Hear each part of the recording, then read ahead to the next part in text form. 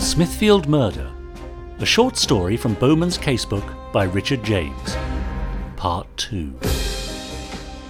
Following the discovery of a butcher's body amongst the carcasses of Smithfield Market, Inspector Bowman is sent to investigate.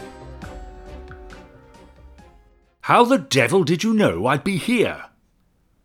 Detective Inspector Ignatius Hicks sat at the fireplace in the Silver Cross Inn, a look of incredulity on his face. His hat lay on the table before him, next to a steaming plate of kippers and a tankard of ale. He was clearly irritated at the interruption to his breakfast. "A lucky hunch?" sparkled Anthony Graves from the door. The sergeant was his usual ebullient self. Inspector Bowman marvelled that even on this coldest of mornings his companion had refused to wear a hat. They had been dispatched from Scotland Yard and instructed to pick up Inspector Hicks on their way. "You're to accompany us to Smithfield," Bowman growled. "They found an unexpected carcass at the meat market." Graves gave Hicks the flash of a smile.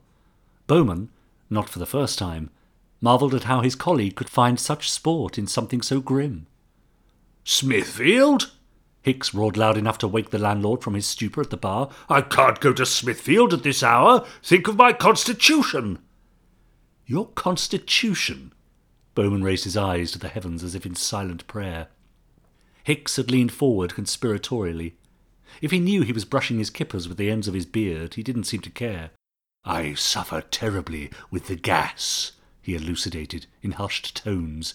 "To see such sights as they have at Smithfield would be enough to turn a man's stomach." Bowman's moustache twitched at his mouth in irritation. "I would think such a man as could stomach kippers at this hour could stomach anything." Hicks threw him a look of reproach. "I have a delicate digestion, Bowman, and that is that." He tried not to react to the sudden delivery of a large pile of devilled eggs at his elbow. Bowman stared at the portly inspector, his eyebrows raised almost to the brim of his hat. "Eggs help," Hicks offered, meekly. "Sergeant Graves, would you be so good as to settle the inspector's tab at the bar?" Bowman turned on his heels to head for the door. "Time is of the essence." Reluctantly, Hicks delved into a pocket to retrieve some change for Graves. As he leaned over to take Hicks' payment, the young sergeant plucked an egg from his plate with a cheery wink. "Why is there need for so many of us?" Hicks implored, shrugging on his coat. "We'll need the numbers to keep the crowds at bay," Bowman explained. "The market is about to get busy." "Boothby," announced the market manager in his flat northern vowels. "Arthur Boothby." He was an officious-looking man, marked Bowman as he shook his hand. A large white apron was tied at his waist to protect the full tweed suit he wore beneath. A cap balanced precariously on his head, beneath which jutted a pair of particularly bushy brows.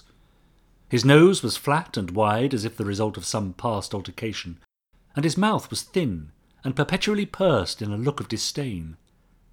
A leather pouch at his side bulged with papers. Bowman took the opportunity to glance around. Smithfield Market was truly a cathedral to the carnivore. It seemed as tall as one of Brunel's greatest stations, and no less ornate. The ubiquitous London pigeon had made its home amongst the great girders that spanned the entire length of the roof, and a network of glass, wood, and steel gave out to a still, dark sky. The horizon, noticed Bowman, was painted with paler colours, and he fancied he could sense the imminent arrival of the morning sun. "Looks like our Solomon has gone the way of William Wallace." "How's that?" Graves asked, nonplussed, his clear blue eyes clouded with confusion. "Smithfield is the site of the old Tyburn tree. You might well be standing where William Wallace swung from the gallows. Aye, and Wat Tyler too." Everywhere Bowman looked, he saw flesh of every sort, plucked, rolled, and stuffed for consumption. Buckets of offal littered the floor, cuts of meat hung at every stall. Pigs' heads were displayed with no little ceremony amongst cuts of lamb and guinea fowl. The fetid air mixed with the smell of tobacco from Hicks' habitual pipe, which he held tight in his teeth, as if it were a prize. Bowman resisted the urge to retch.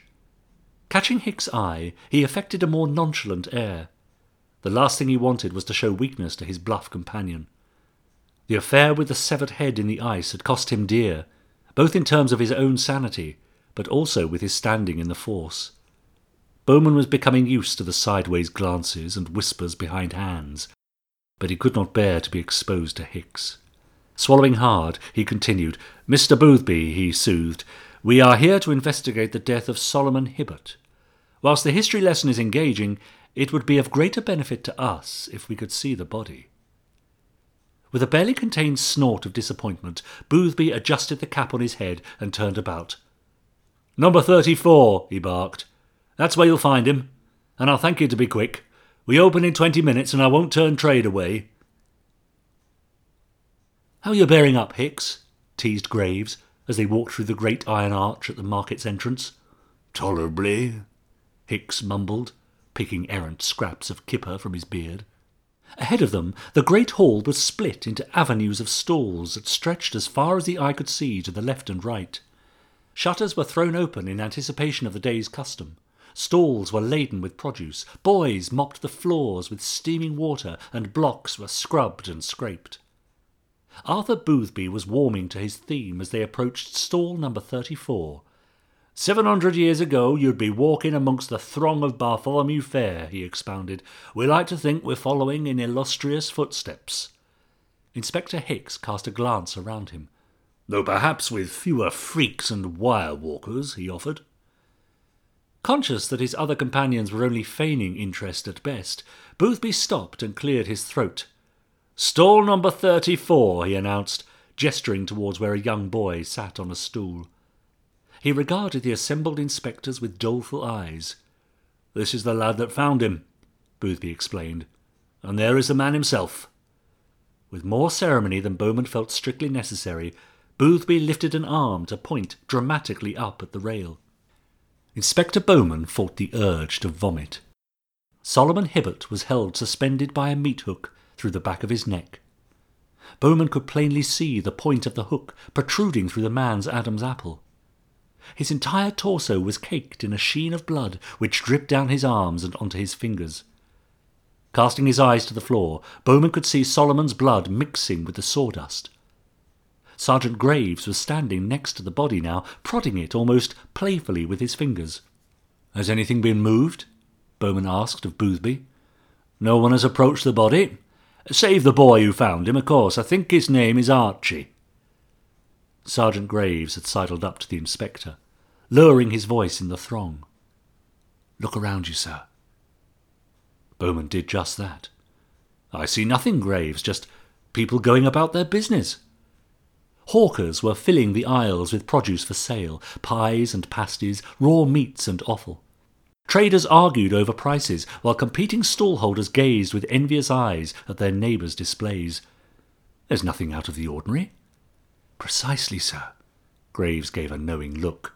3 inspectors have just arrived from Scotland Yard to investigate a body hanging on a meat hook, and no one seems to be the least bit concerned. He cast a sad look at the ruffian on the stool. They've not even seen fit to comfort the boy. Graves was right. Aside from some sidelong glances and knowing nudges between the stallholders, their arrival had passed without interest. "What does that tell us?" Bowman asked. "That he had no friends here?" Graves offered, brightly. Bowman nodded.